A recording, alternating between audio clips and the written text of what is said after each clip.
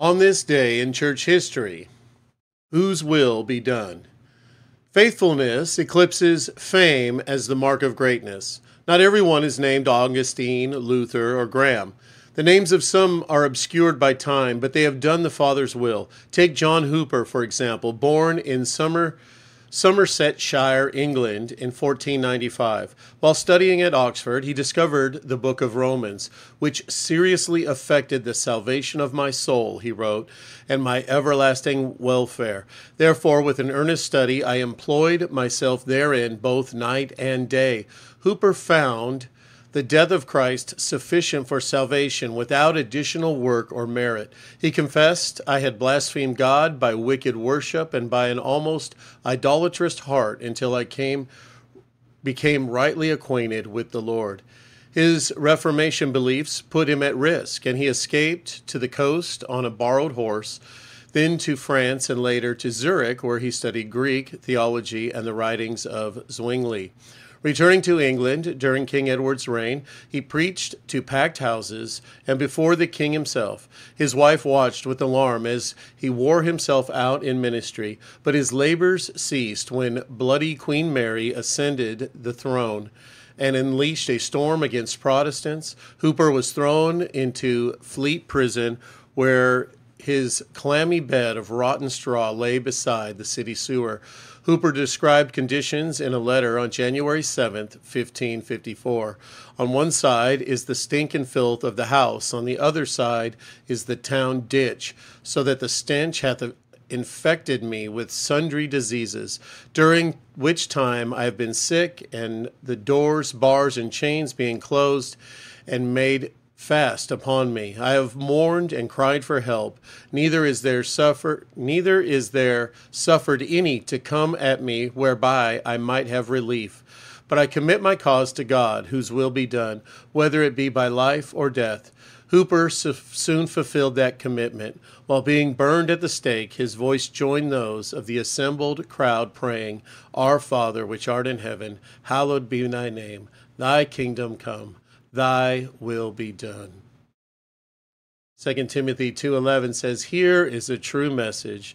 If we died with Christ, we will live with him. If we don't give up, we will rule with him. If we deny that we know him, he will deny that he knows us. If we are not faithful, he will still be faithful. Christ cannot deny who he is. Good morning. Good morning. Today is Sunday, the 7th day of January 2024. It is currently 41 degrees here in Stockbridge. Looks like mostly sunny skies with a high of 51 today. I do want to say happy birthday to Christopher Smith and also to Purita Rains. Happy birthday, guys, Chris and Purita. And let's pray and we'll get into our lesson here with Oswald. Heavenly Father, we thank you for this day. We thank you for being our God, for loving us, Lord.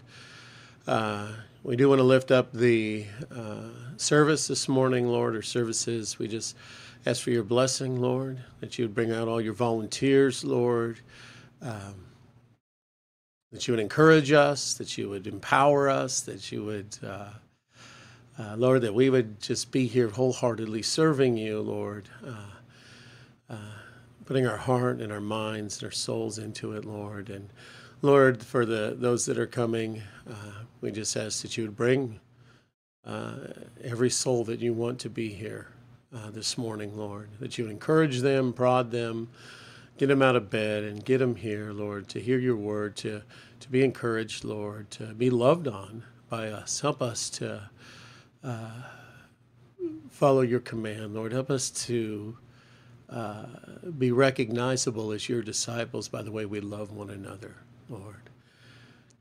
And Father, we just ask that you be with us right now as we get into this lesson, that you open our hearts, Lord, and our minds right now to your amazing word and this wisdom from your amazing servants, Lord.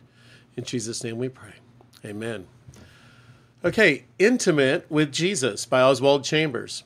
Jesus said to him, I have been with you so long, and yet you have not known me, Philip. John 14:9. These words were not spoken as a rebuke, nor even with surprise. Jesus was encouraging Philip to draw closer, yet the last person we get intimate with is Jesus. Before Pentecost, the disciples knew Jesus as the one who gave them power to conquer demons and to bring about a revival, according to Luke chapter 10.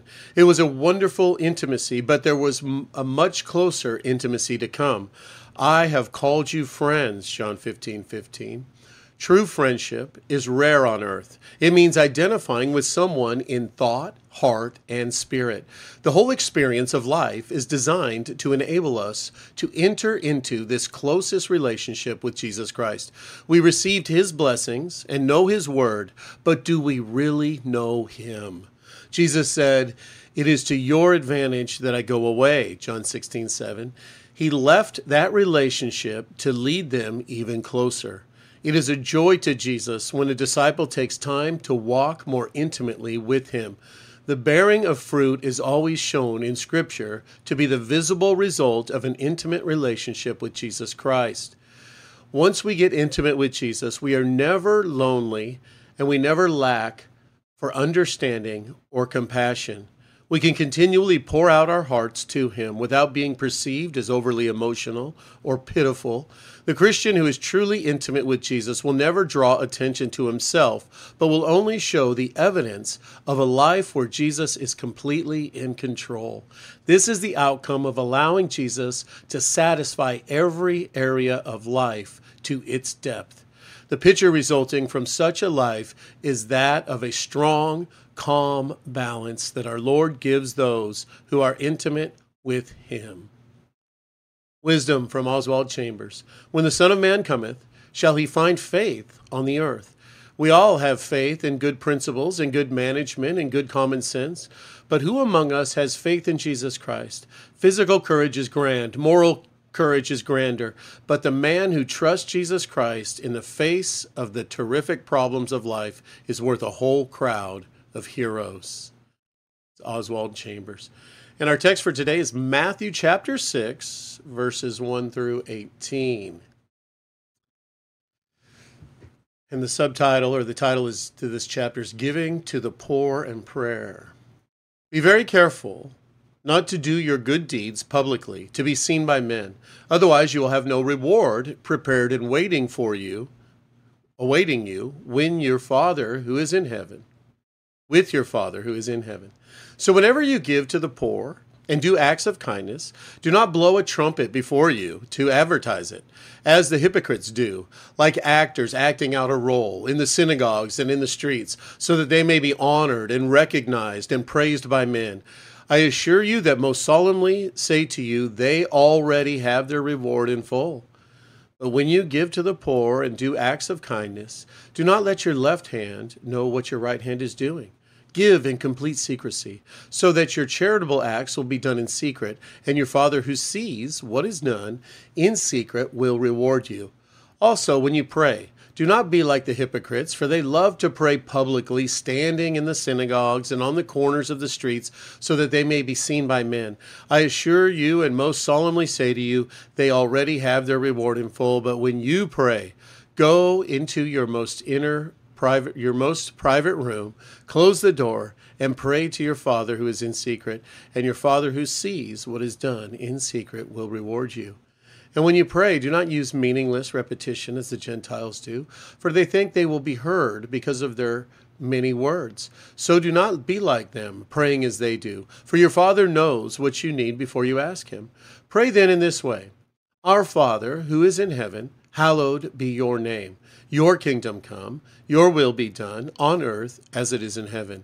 Give us this day our daily bread, and forgive us our debts as we have forgiven our debtors, letting go of both the wrong and the resentment. Do not lead us into temptation, but deliver us from evil. For yours is the kingdom and the power and the glory forever. Amen. For if you forgive others their trespasses, their reckless and willful sins, your heavenly Father will also forgive you. But if you do not forgive others nurturing your hurt and anger with the result that interferes with your relationship with God, then your Father will not forgive your trespass. And whenever you are fasting, do not look gloomy like the hypocrites, for they put on a sad and dismal face, like actors discoloring their faces with ashes or dirt, so that their fasting may be seen by men. I assure you, and most solemnly say to you, they already have their reward in full. But when you fast, put oil on your head, as you normally would groom your hair, and wash your face, so that your fasting will not be noticed by people, but by your Father who is in secret, and your Father who sees what is done in secret will reward you. Oh, Heavenly Father, we thank you for being our God. We thank you for loving us, Lord, and we do ask that you help us to be more intimate with you, Lord. Help us to just invite you in and open up every aspect of our lives to you, every crevice of our hearts, Lord, that you would be with us totally and completely. Lord, just help us to grow closer and closer to you, Lord. We thank you and we praise you in Jesus' name. Amen. All right, guys, may the grace of the Lord Jesus Christ and the love of God and the fellowship of the Holy Spirit be with you all. We'll see you all soon.